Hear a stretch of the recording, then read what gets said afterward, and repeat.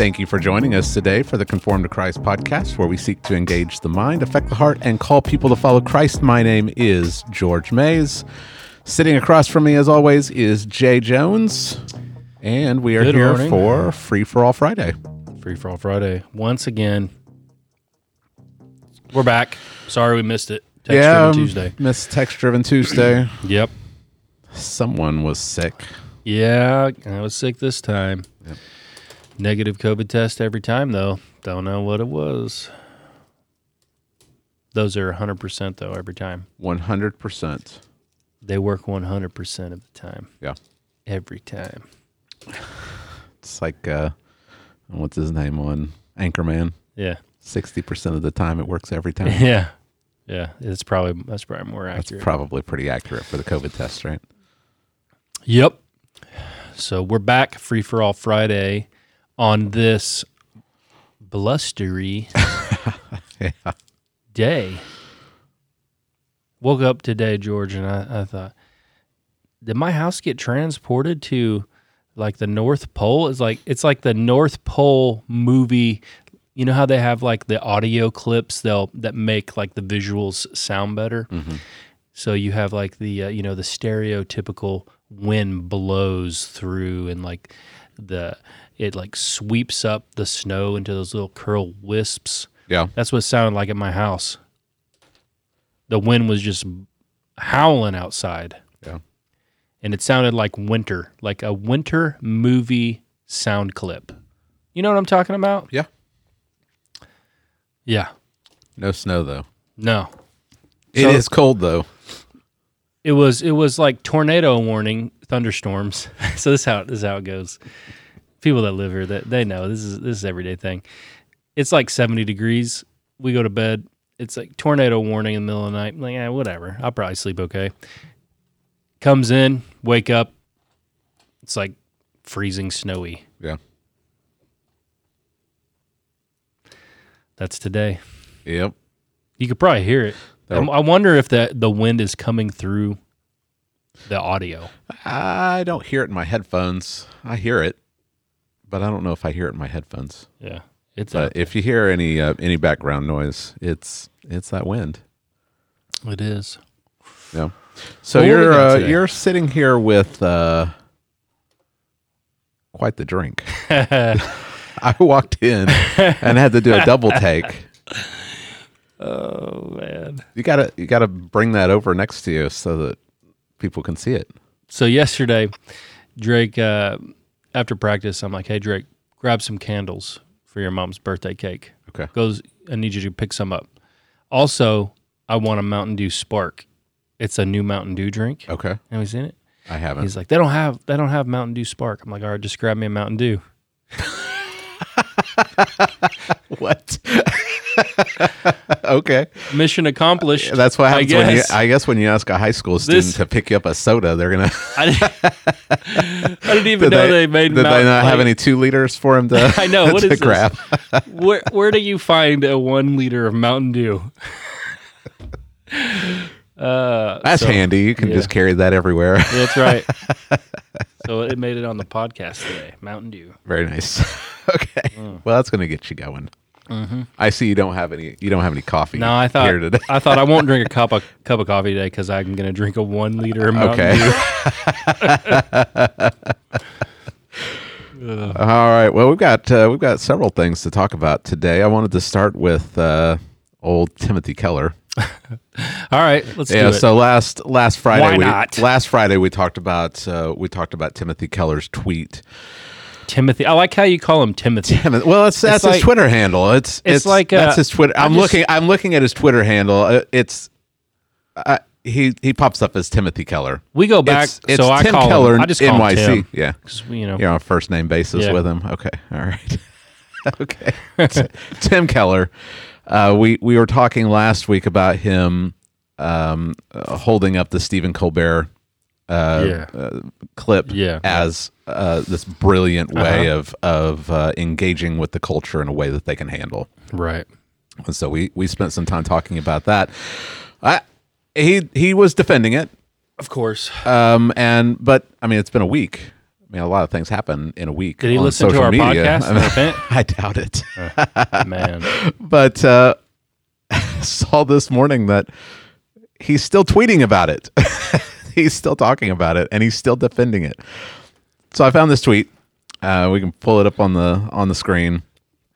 He's responding to another site that we really appreciate, the Gospel Coalition. I didn't read this article. It's about things that you need to know about Gen Z. Okay. And he says, A, we have to assume many we talk to do not start with the assumption that there is a God. I agree with that. We talked about that a little bit. Mm-hmm. We have to assume that in our culture, not everyone is. It's not a Christian culture. We can't simply speak Christianese. B, this is why we need quote unquote pre-evangelism today. I assume that by pre-evangelism he means we have to define our terms. We have to talk about some of the background stuff that we can't simply assume. A Christian understanding. Sure. Even when we talk about God, we have to define what that means. C, and here's where here's where I'm gonna have to stop you right here, Tim. C, this is also why many American Christians did not understand why I thought Stephen Colbert's statement was an example of good pre-evangelism. Like I said, if you just in your mind pretend that it's Obi-Wan Kenobi talking to young Anakin, then you'll understand why that is total garbage. Because it could literally be in the Star Wars movie. Right. Fear. Or Yoda. Fear. All right, so if his pre-evangelism, so I'm assuming what he's talking about with pre-evangelism. I'm not exactly sure how he defines pre-evangelism himself. So I would define pre-evangelism as defining terms and getting rid of some of those assumptions and just kind of setting. All right, so if I was talking to someone, I would have to say, my groundwork, my foundation is I believe the Bible is true. Yeah. So before I start using the Bible, I have to let them know. I believe that what it says is true, that it's actually God revealing himself, and so what it says is God speaking. What do you think about pre-evangelism? I think maybe pre-evangelism, it just depends on who you're talking to, right? So like if you're talking to a Hindu, you're going to need to establish, hey, you have a pantheon of thousands of gods. I'm talking to you on behalf of the one God, the one true God. Right, and the Creator.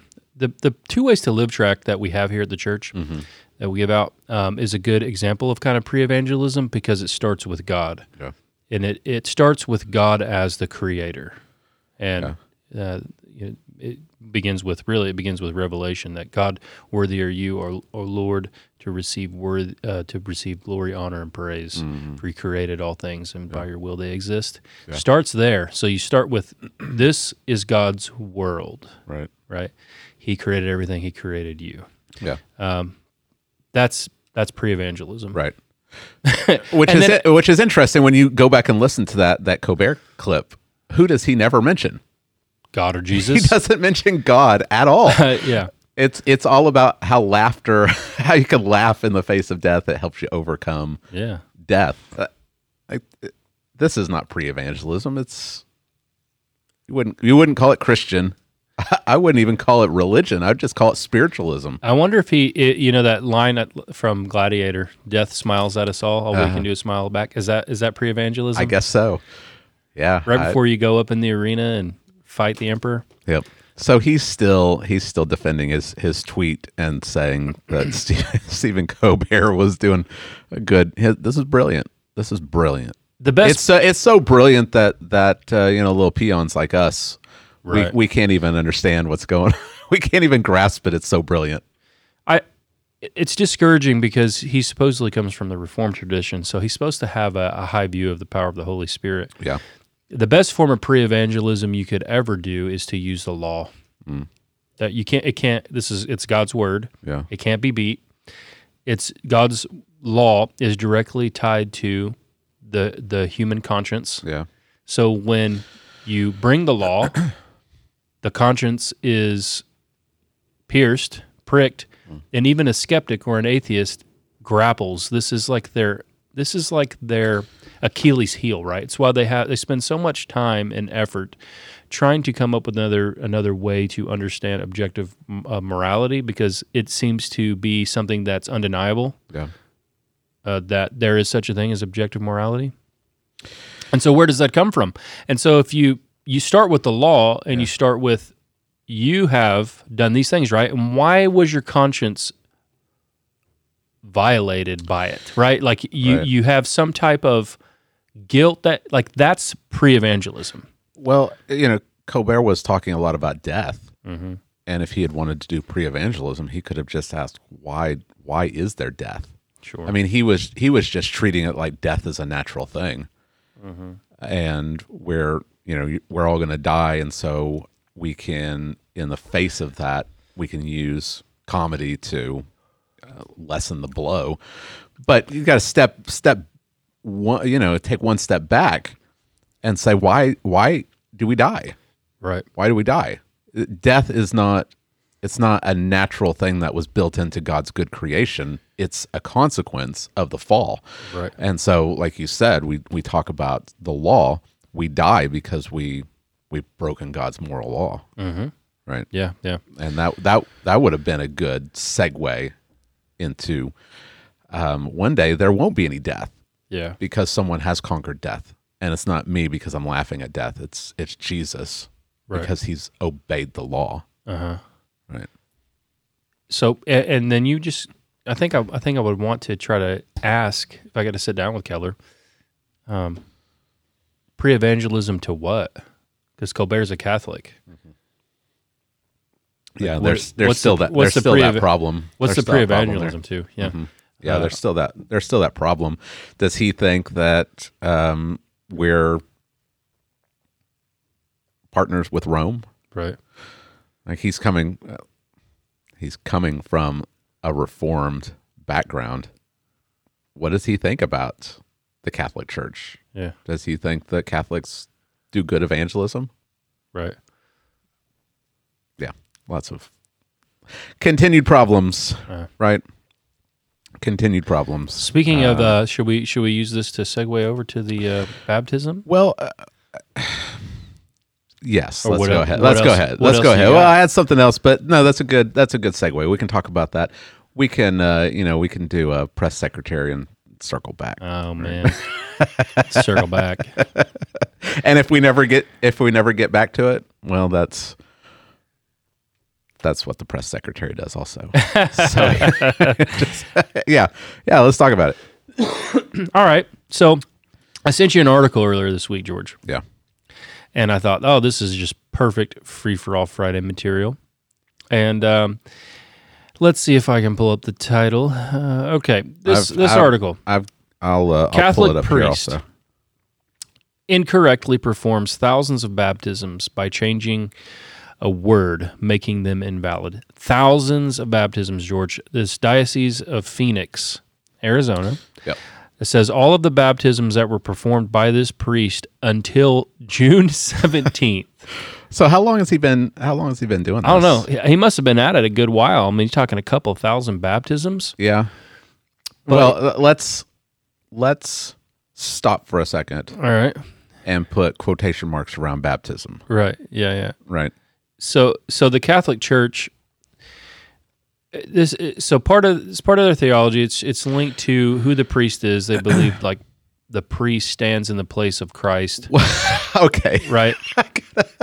All right. So this guy has served as a pastor, parochial administrator, parochial vicar, and other religious titles in Arizona, California, and Brazil over the past 20 years. The Diocese of Phoenix said that because of his error, all of the baptisms he has performed until June 17, 2021 are presumed invalid. 20 years, Jay. 20 years. Somebody didn't pay attention in Catholic preschool. I guess not. Okay, let's talk about baptism, and let's talk about what he did All right. and why they're saying that these baptisms are invalid. Okay, so going back to the time of Augustine, he's got some great theology that he put out. The Reformed tradition traces a lot of our stuff to his teaching, and he also has some really bad stuff. Mm-hmm. But part of the good stuff is getting back to a actual doctrine of total depravity or total inability, meaning that the sin of Adam is literally in every single person that has ever lived. It's passed down to us, often called original sin. All right, I think this is correct. He was arguing against Pelagius, and I believe Augustine was correct. Pelagius said, no, we're born morally neutral, capable of saving ourselves, of doing morally good works and saving ourselves. There's no reason for that we couldn't do that. And so using the Bible, he correctly showed, no, we're born in sin. Okay. Now that kind of over time developed into this idea that babies needed to be baptized to have their original sin washed away because of the high infant mortality rate. Right. So think about it. At the time, I mean, you have a child. There's a good possibility the child's not making it out of infancy, going to die. So people started baptizing their children immediately because the Catholic Church linked that to complete remission of sin and the impartation of the Holy Spirit by the Catholic priest. Right. So if you go to Catholic Doctrine page, are you on there? Well, I'm on the article, and even in the article it says that according to the Diocese of Phoenix, quote, baptism is a requirement for salvation. Yes. Yeah. So if you look up, anyone can go to the Catholic's own website, and it will tell you that at baptism, sins are removed.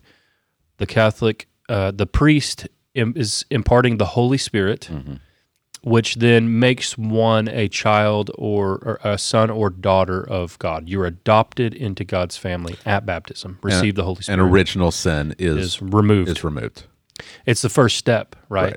And so later at confirmation, Catholic confirmation, they say you don't receive the Holy Spirit again. It's like we're just confirming, okay, you went through all the Catholic classes and did all the stuff, and you're getting like a amplification of the Holy Spirit's power at your confirmation. But the first step is baptism. So it's a big doctrine. So they believe in the treasury of merit. That Christ, the apostles, the saints, they have merited heaven through their good works, and they have extra. They have extra grace, extra merit, and that is stored in basically a bank, like heaven's bank, and we can draw on that. Yeah. So baptism, quote unquote baptism, is the beginning. The Pope can. The church can. The Pope and then his priests can dish it out. So at baptism, original sin is removed, allowing you to start partaking of that grace. Yeah. And then you go to Mass, you go to confession, you do penance. Yep. All these different sacraments and good works. Right. And that's merit for you, but you also the church can bestow extra merit upon you, and you build up enough grace that you make it to heaven, right? But even according to Catholic doctrine, just assume that you're going to have to spend some time in purgatory. Oh yeah, that's unless you're a saint. Yeah. Unless you're a saint, you're going to have to spend some time in purgatory to work, burn off some of burn off that sin and merit heaven. Right. The sanctification process has to continue in this made-up place called purgatory. Their view of justification is different than the Protestant view, because for Protestants, justification is a one-time event. Right. But for the Catholics, they kind of meld justification and sanctification Right. together, and so it's an ongoing justification. Right. So all of the baptisms that this guy did Yeah. are invalid, meaning that all these people in the Catholic worldview, which we believe is incorrect, didn't receive the Holy Spirit. And I told you, I was like, man, think about all these people. Any of them died in the Catholic Church world, Yeah, they're lost. They don't even go to purgatory. They're right. gone. Oh, yeah. They're gone. Baptism is a requirement for salvation. Yeah. All right. So what did he do? He messed up big time, George. So ridiculous. It is really ridiculous. It's All right. So ridiculous. they have It's magic words. It's magic. It's Yeah. magic. We've talked about Hocus Pocus Yeah, and the mass. Uh-huh. Well, here's what they have. This is what they're supposed to say. It's a magical incantation. Yes. When the priest baptizes someone, he is supposed to say, "I baptize you in the name of the Father and of the Son and of the Holy Spirit." Mm-hmm. What was Father? Let's see, Andre Arango. I haven't heard it pronounced, so I'm just looking at it and trying to pronounce it phonetically. What was He's his Andre Arango. Arango? That's ironic. What was his big sin that he committed, Jay? That He's a big wrongo. Invalidates all of these baptisms. So he simply switched the word I with the word we. Yes. He said, "We baptize you in the name of the Father and of the Son and the Holy Spirit." Yeah. Instead of I. So they put out a statement. The issue with using "we" is that it is not the community that baptizes a person; rather, it is Christ and Him alone who presides at all of the sacraments, and so it is Christ Jesus who baptizes. Yeah. And so, since he said "we baptize" instead of "I baptize," thousands of baptisms over 20 years have now been invalidated. Yep. It's a big mess up. It is, yeah. That's pretty big. So, like you said, and like they quote this quote: "If baptism is a requirement for salvation, they got some big problems." Yeah. Right. Mm-hmm. Also, they have a fact page on the diocese. They created a fact page for people to ask questions about this, because if you believe this, then you're going to be pretty stressed right now. On the page, the diocese stated that if a baptism is invalid and you've received other sacraments, you may need to repeat some or all of them once your baptism is eventually valid. So you got to go get baptized again, and anything that you've done since your phony baptism, you're probably going to have to do it again. But Yeah. here's what's really interesting. One of the questions was if your baptism was invalid, how would it impact those married by the church? So marriage is another sacrament Right. of the Catholic Church. Yeah. And you have to be Catholic to get married in the Catholic Church. Right? You can get special permission from the Pope. Like, you can appeal to the Pope to get married in the Catholic Church, even if you're not Catholic. But usually, you have to be Marrying another You have to be Catholic. Catholic, Right. And so you have to be baptized to be a good Catholic. So would your marriage be affected? The answer from the diocese: maybe. Unfortunately, there is no single clear answer. Oh my goodness. So not only you might, I mean, think of all the things that is just, this is chaos, right? If you really believe this, that baptism carries this meaning, you may have been living in sin for the past 20 Right. years, Yeah.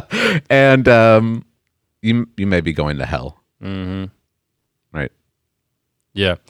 So yeah, let's I guess talk about baptism for a second. We're not going to do a whole baptism episode because that would be huge. Talking about all the subtle distinctions between those in the Reformed world and Protestant world, but I think we can say one of the biggest differences that we would see is we believe that Jesus delegated baptism to the church. So the ordinance doesn't belong to a priesthood.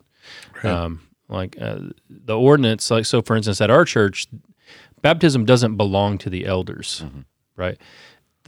We may do the interviews and the screening process and verify conversion, all that stuff, but there would actually be no reason at all that a father could not baptize his son in our church. He's the main disciple maker of that young man or young woman, or if there's no husband and it's like a single mom, there's no reason she couldn't baptize her daughter. Because if you're just using the Bible, I think what you end up with is baptism's an ordinance of the church. And when the church together agrees to welcome in a member through baptism, it's the church, not this priestly class of elders doing it. You see what I'm saying? Yeah. I have to think through it a little bit more. Right. Because of the leadership of the church. Sure. And what goes on at baptism. But I agree that it's not something that is bound up in the elders. Sure. It's not something that we're conferring on somebody. We're not saying your sins are remitted because I'm doing it. Right. This is also important, I think, for what we see, especially down here. Kids go to youth camp. They go to Falls Creek. It's called Falls Creek because there's a big creek that runs through the camp. Yeah. And what a lot of churches have been doing is that if someone makes a profession of faith at Falls Creek, they just baptize them there in the creek. And it's just a youth group. Yeah, it's not the church. It's not the whole church. It's now you're separating baptism from the church. And I think that it's important for us to remember that baptism is something that's been given to the church, and so it should be practiced within the church. Within the church. Now, there are, of course, exceptions in the book of Acts. You've got Philip baptizing the Ethiopian eunuch. Right. But those are the exception, not the norm. Right. It's the exception because he's the first. He's the first Christian. Going to Ethiopia. There is no church for him to be baptized into. Right. And so you see these. We can't take everything that's happening in Acts as this is the rule, because you have to remember that this is the beginning of the church. And so the baptism, it should be done. There's no, you could do it outside if you want to. You don't have to do it inside a building. But the church should be there bearing witness to it. The only other exception that I think for me, and I know some people don't agree with me on this, but I think this is allowable if you're in like dangerous situations, like you're deployed. Yeah. For me, if someone were to become a Christian and they literally are living in danger, I'm not like, hey, just wait a year till you get home. You might not go home. Yeah. So be baptized, I think, in the community of believers that you have there, because there's always a community of believers when you're deployed. Yeah. So, and there's usually a chaplain. So be baptized. Yeah. You might not have another chance. Yeah. So that would be another exception that I think. Okay. Yeah. Yeah. I don't think I'd have a problem with that. Yeah. As long as it's communicated that you don't have to get baptized before you die. No. In order to but I mean, think about go to it. heaven. When you're newly converted, like you want to obey. You want to obey. Yeah. You're like, well, Jesus said to get baptized. Like, right. Why? I don't want to wait a year. Yeah. Till I go home. No, I understand that. Yeah. Yeah, for sure. Yeah. Baptism. And then we also do not believe that the baptism imparts the Holy Spirit. Right. They I think take this from John the Baptist on two occasions, Luke, I think, is it Luke 2 or 4, and Matthew 3. I know it's in Matthew 3 because I got it here, where he says, I baptize you for repentance, but with one's water. coming after me who's mightier than I, sandals I'm not worthy to untie. He will baptize you with the Holy Spirit and with fire. Right. Interestingly enough, many in the charismatic world mess this verse up to take a Holy Spirit baptism and they kind of like read backwards what happened at Acts at Pentecost, where the Holy Spirit came, Yeah. the flame of fire, and they say Holy Spirit baptism as evidenced like at Pentecost with tongues is what he's talking about. It's not what he's talking about. If you read in context, Jesus will baptize you with the Holy Spirit and with fire. Fire meaning the fire of judgment, because it says his winnowing fork is in hand, right? He's already sifting out those who are his. Yeah. And the day is coming, you'll either be baptized by him through the Holy Spirit, or you'll be baptized by him in fire.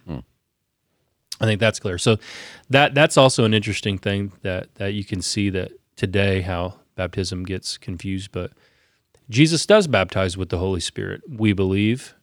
Someone is converted, it's through the Holy Spirit's conversion power. We call it the doctrine of regeneration. That when a person hears the gospel that's been preached through the church, and Jesus sends with the Father the Spirit, and the Spirit does, we'll talk about this in the conference coming up, but the Spirit does his work. He is part of the Trinity, and he has a particular role to play, and his role is regenerating, convicting of sin, regenerating, granting people the new birth. This is the baptism that Jesus gives of the Holy Spirit. Right. We go to the waters to show outwardly what has occurred already inwardly. So the waters of baptism for us picture an inward reality that's already taken place. So the Holy Spirit isn't given in the waters of baptism here. When we baptize, we believe it is that this shows you what Jesus has already done to someone. Right. So there's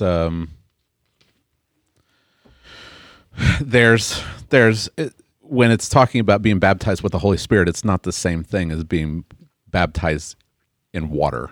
Right. They're connected, Sure. but they're two separate events. And so we don't want to conflate them as if it's at baptism that you get the Holy Spirit. Right. And the reason sometimes I think they are conflated is because in the New Testament, they're so closely linked together. Right.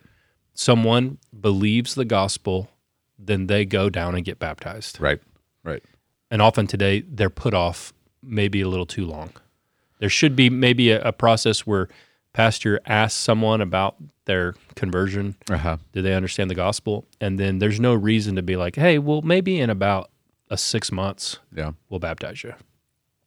And again, I think that that's going to vary on situation, location. You know, what you see in the Book of Acts is you've got people that get baptized immediately.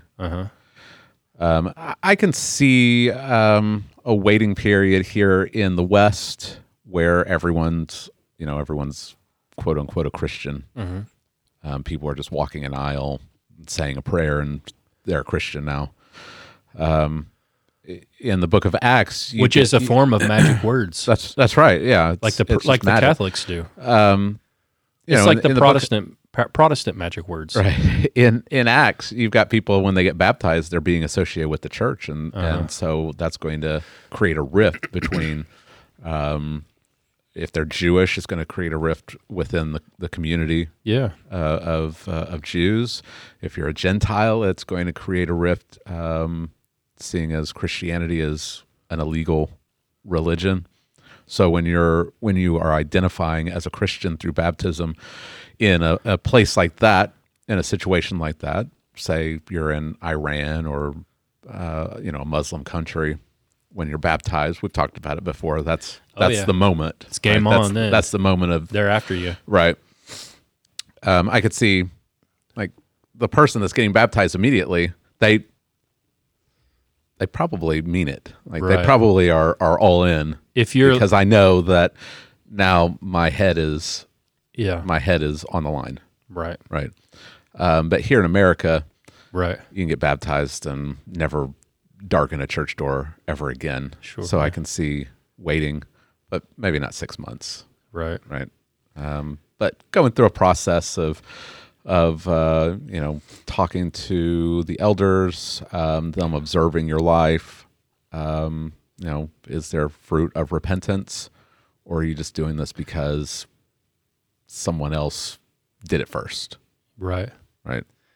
So different situations, I think, call for different responses. Right. Yeah, you're right. Yeah, that's good. Yeah. When you were first starting out, George, when the first few times you ever baptized someone, did you feel that pressure? Like, man, I hope I don't mess it up.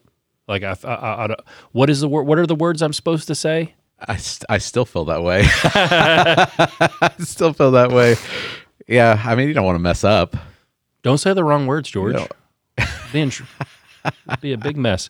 But I think it's that just goes along with being up in front of people. Yeah. You don't want to embarrass yourself or embarrass others. So we do by immersion. Right. We plunge your whole body under the water. Yeah. I remember. So I hadn't been a pastor very long, and I baptized Brooke. And so I dunk her under there. She's a light girl, Right. And so I plunge her, boom. But one of her feet come up. It didn't go under. So the rest of her was under, but her foot wasn't under. Pulled her up, went off, and I was thinking, oh man, was her baptism valid? I didn't get her all the way under, George. Wasn't she standing in the water already? So. She was, but when she went under, her foot came up, so she wasn't all the way under. And so I was like, man, this is kind of like an accidental form of what they did in Constantine's day, when all of the warriors would go down into the water en masse, and they'd hold their sword hand up out because they're going to do the killing with their sword hand, and they'd leave that part out, and then they'd baptize before they die. They'd baptize their hand. So I guess, Brooke's got the dangerous foot. The foot. She better get that taken care of. At some point. She's got her karate foot that she can do her killing with. If she, if she ever goes and joins another church and they ask her about her being baptized, she's going to need to be honest and say everything but my foot. Yep. Yeah. So Lord willing, we'll baptize Evangeline coming up, and given that girl's character and nature, I might have to hold her under there for a good while. Yeah.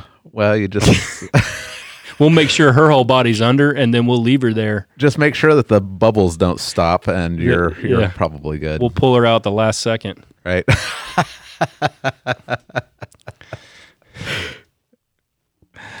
All right, George, what do you got? How are we even going to transition to this next thing? I don't know. It's time to circle back.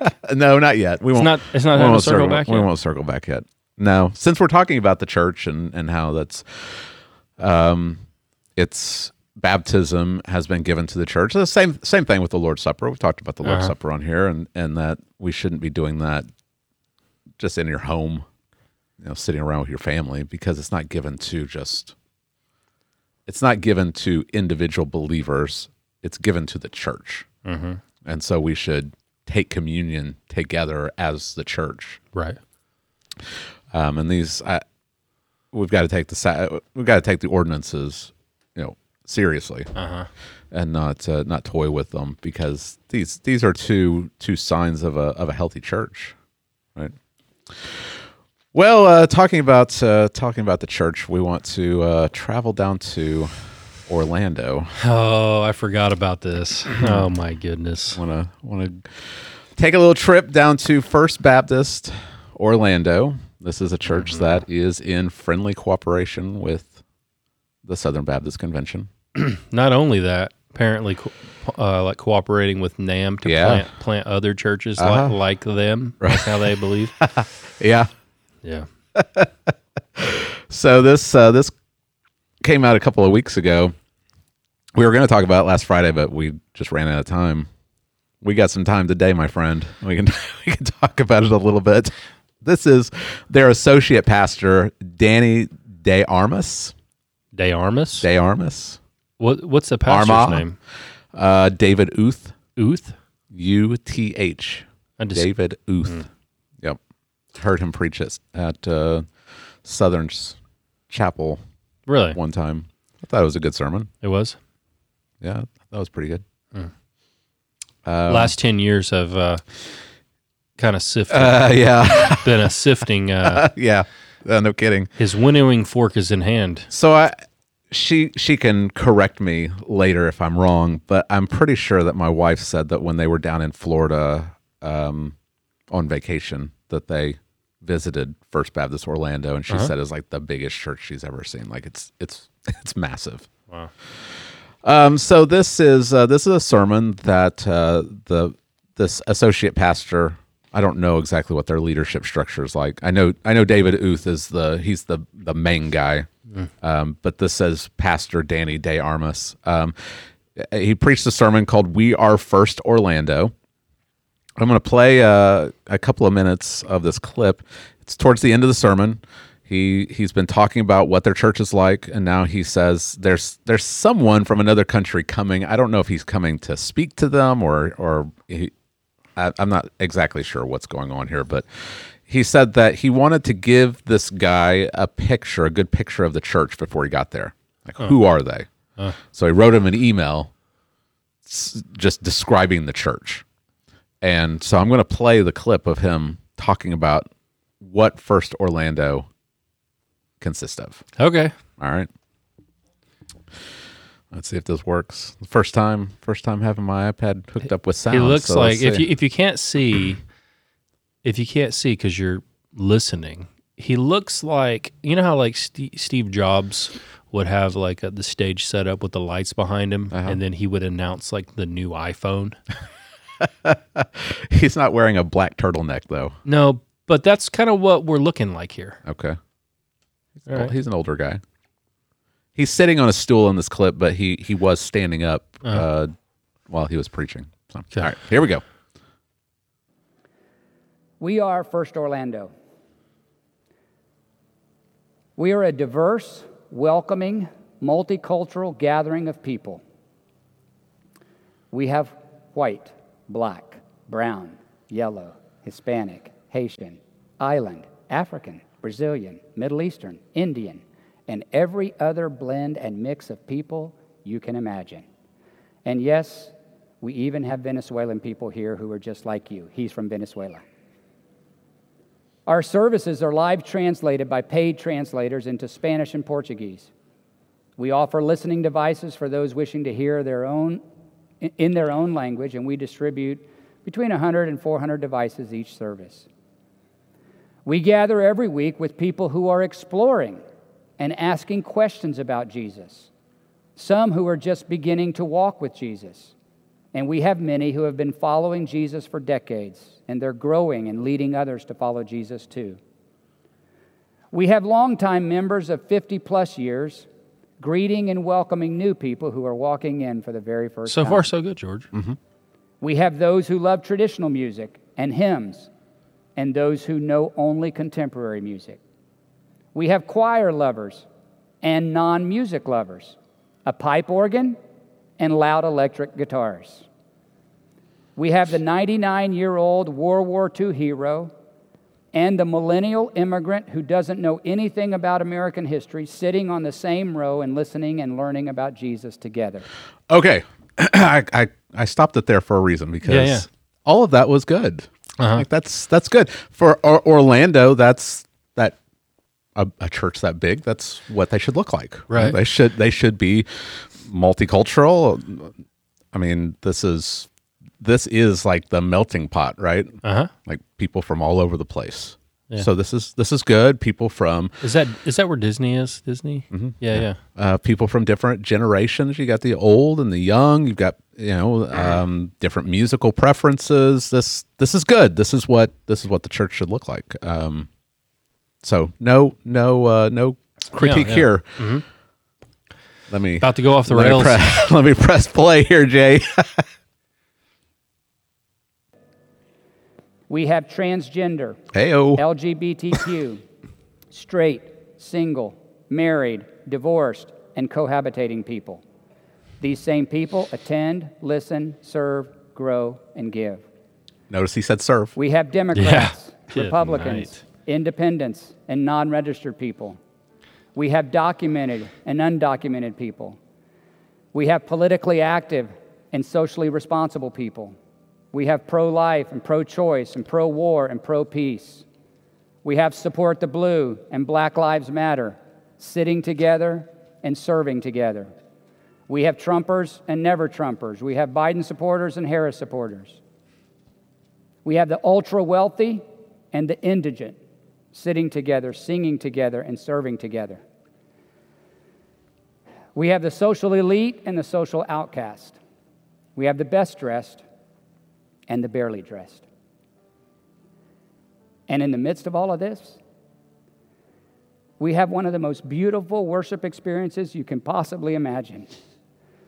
Because all of us gather around the good news of Jesus and the one who is changing us and the one who unifies us. And we celebrate how he has set us all free from our bondage to sin and given us eternal life. Jose, we are First Orlando.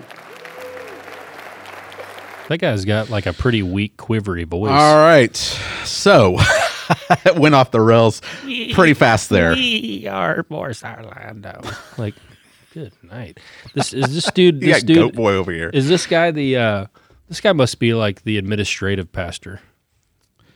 I have no idea. No clue. That guy's too feminine to be a preacher in our town. You gotta be a preacher in a military town? No way, dude. Stay in Orlando. You know what I'm saying? You feel me, Larry? Okay. Yeah. Larry knows what I'm putting out. All right. So the first half of the description was, it was good. That's what the church should strive to be. But then he starts talking about transgender and homosexuals. What a and mess, dude. There's pro-choice and there's cohabitating people. And he doesn't just say they're welcome. I think that we should be able to say you're welcome to come. Oh, for sure. But Yeah. he's saying that they're all here and they're serving and they're giving and we're just all one big happy. We are First Orlando. Like, this is what Right. the church is. Yeah. He ends with, on top of all the, in spite of all this, we have the most beautiful worship service as we come before the throne and we worship Jesus, who's changing us, and he's united us. And it's like, Right. okay, what about what about those transgender and homosexual and cohabitating and Right. pro-choice? Like, you've got pro-choice people like serving in your church, and you're all just one big happy family, and everybody's united around the gospel. And like, what are you preaching here? Because how are you having pro-life and pro-choice people sitting next to each other in the in the church service, hearing the message, and one of them doesn't say, "I'm not coming back"? Well, that's because I can guarantee you that they do not preach verse by verse through books of the Bible. Mm-hmm. There's no question. Yeah. There's no question that they've ever done that. Well, Because they're going to run into passages. Well, I mean, they could be preaching verse by verse through books of the Bible and come across things that talk about homosexuality, and they say, Explain it away. The Bible whispers about sexual sin, Jay. Well, what about just sexually immoral? Will not inherit the kingdom of God. It's whispering, Jay. It's whispering. like that applies to the cohabitator too, right? It's whispered. Sexually It's immoral. whispered. Immoral will not inherit the kingdom Stop of God. trying to make this. Stop making a big deal out of things that the Bible whispers about, Jay. Yeah. As were some of you. Right. Yeah. As were some of you. Like, but you were washed. Mm-hmm. Right. By the Holy Spirit. Right. That's going to be a problem if you just preach that passage straight through. You'd think so. It's almost like, hey, if you fall into this category of the mass of humanity, yeah, everyone is a sinner. Everyone's got their own sin that will keep them. I mean, none of us would ever be in the kingdom. Right. But you were washed. Mm-hmm. Like, there's a change. Yeah. That's coming from 1 Corinthians, this church that is messed up. Mm-hmm. And this is a church that has some serious issues from the top down. There's problems. There's sin. I love how Paul begins 1 Corinthians because he talks about them as saints. Yeah. He talks about them as holy ones. He holds out hope for them that God is going to complete this work in you. You're going to be fully sanctified on the day of Christ. And he's saying that to this really screwed up church. Unless the guy messed your baptism up. That's right. You in trouble. Yeah. But in the midst of this book that's written to a messed up church that Paul is addressing as Christians, He doesn't let them stay Right. in that messed up state. He calls out their sin. I mean, he's systematically going through the problems, Right, yeah. and he's saying you need to repent of these things. Uh-huh. Not this guy who says we've got all these things here, And it's all good. and we're all unified, and Uh-huh. we've got the gospel. Yeah. It's almost like the Corinthian church in 1 Corinthians chapter 5, where they are boasting over the fact that they have a man who has his father's wife. Right.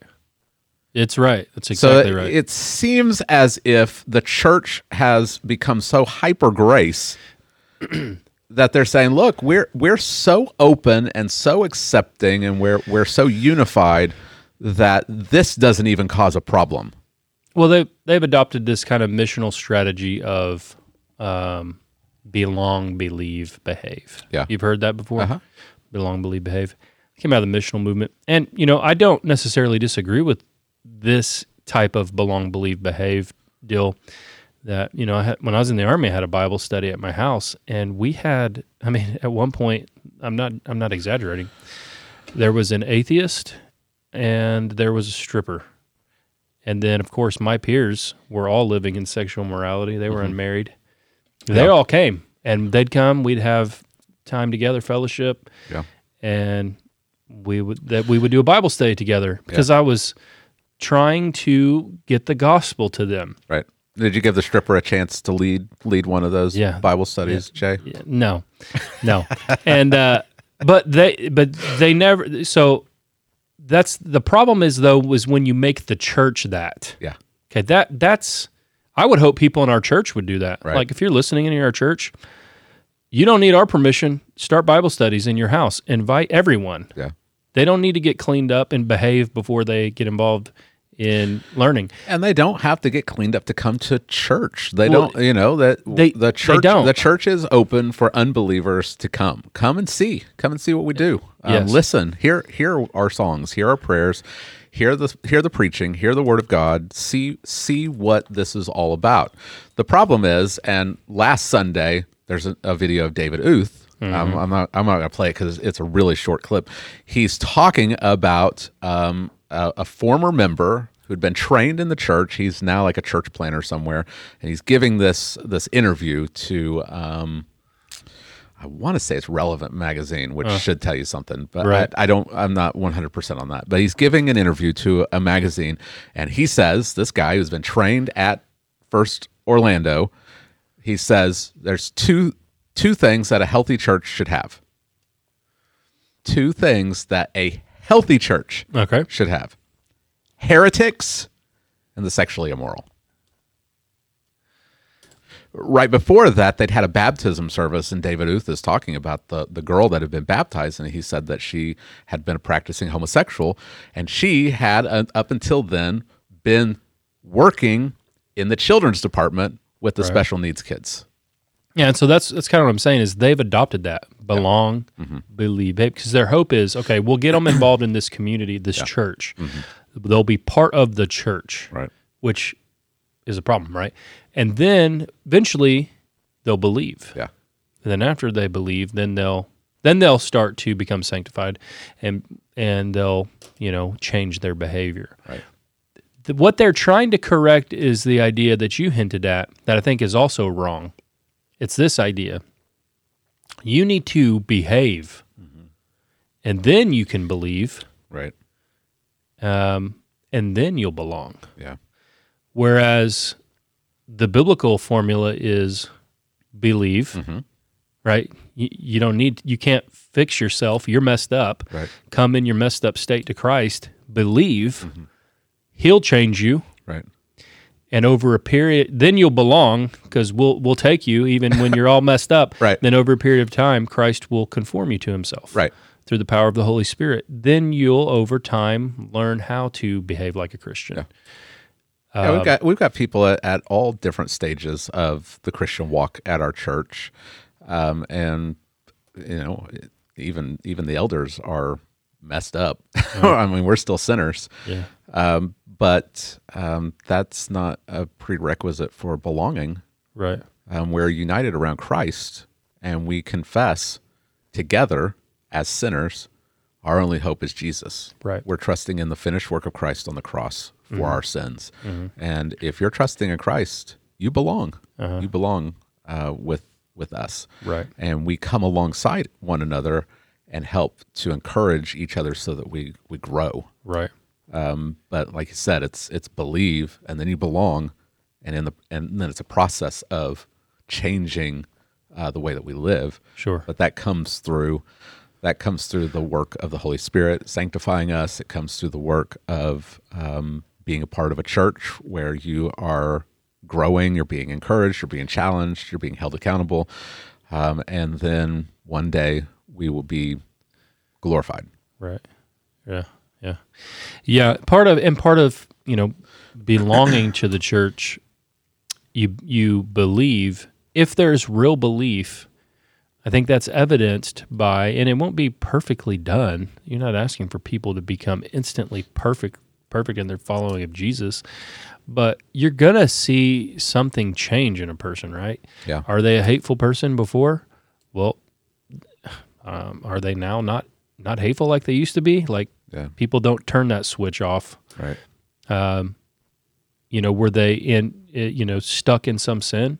Now they claim they believe Jesus. Are they still happy to continue to live in that sin? Right. It might be evidence that they've never come to know Christ.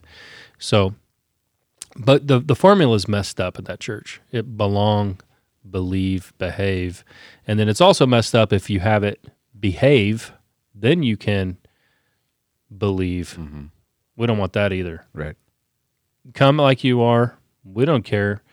Anyone, like you said, can come into our church. Yeah. Now, we preach through the Bible, so, if God's word, it's offensive to people. Right. But sometimes that leads to their conversion, and it does. But anybody can come, and we'll invite anybody to believe the gospel right then. Mm-hmm. You don't, it's like part of the gospel, right? Is you don't clean yourself up. Yeah, this is a reflection of their theology, because they believe that if you come in and you belong to the church and you're surrounded by people who are caring and they're gracious and they're nice people and you get to get involved with their lives, then you're going to be like, they follow Jesus. I'm going to follow Jesus, so I can be a nice person too. Right. Instead of you have to be born again. Right. You have to be born again. The message is the tool of that God uses, the instrument that God uses to convert people is not a bunch of nice Christians. Right. And they're saying, "Hey, come and serve in the children's department with me and try out whether you like this or not, and you can join our church." Everybody likes a club. Right. That's what you're making in the church. Right. It's a club. Yeah. But the person has to be born again, and that's not something. Now God uses the church, but the church as I feel like as the messenger of the gospel. It's the power of the gospel that transforms people. Not just the characteristics of people in the church. Yeah, I feel like they're treating them like motorcycle gang prospects. Oh yeah, you know what I'm saying? Like you're in, and we'll give you the prospect patch, and you'll be around this community long enough, and then after a certain number, right, you're in the community, but not really yet. We'll patch you in later. That's almost that's like what they're doing. Yeah, you know what I mean? So weird. Right. Yeah. Whereas Christ calls you to come and die. Yeah. Like that's. You come into the church, you ought to be confronted with that idea, who you are as a person. If you came here and you're living in sin, Christ offers you a new life, but your old you dies. Yeah.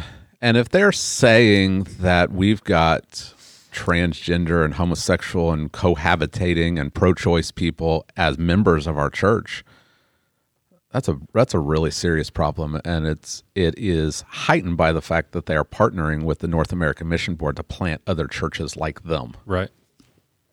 That's a big problem. Yeah. SBC is an absolute train wreck, dude. Mm-hmm. Absolute train wreck. Yeah.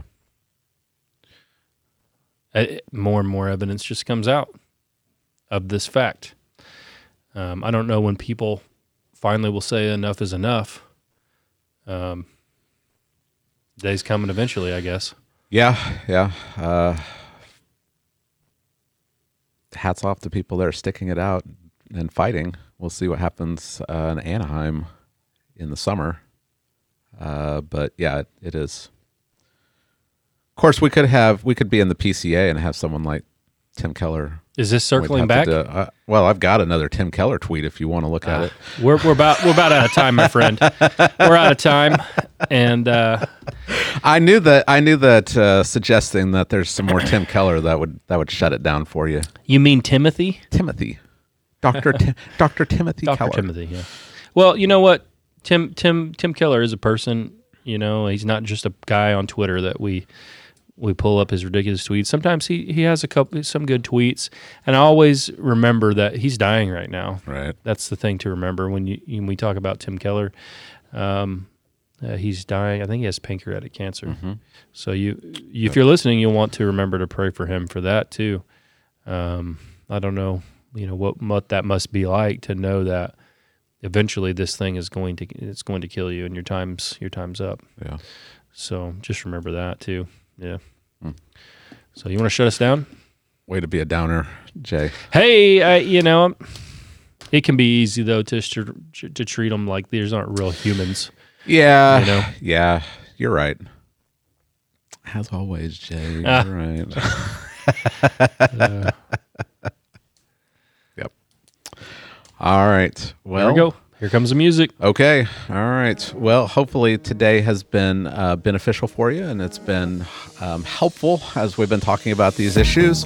We want to approach things from a biblical standpoint, a biblical worldview. We want to always come back to our foundation, which is the Word of God. We want to conform our minds and our actions to what God has said, not to what the culture is saying, not to what our feelings are saying, what God is saying. And so hopefully that has helped you. And we want this to cause you to be more and more conformed to Christ. So that is our prayer, and we will see you next time.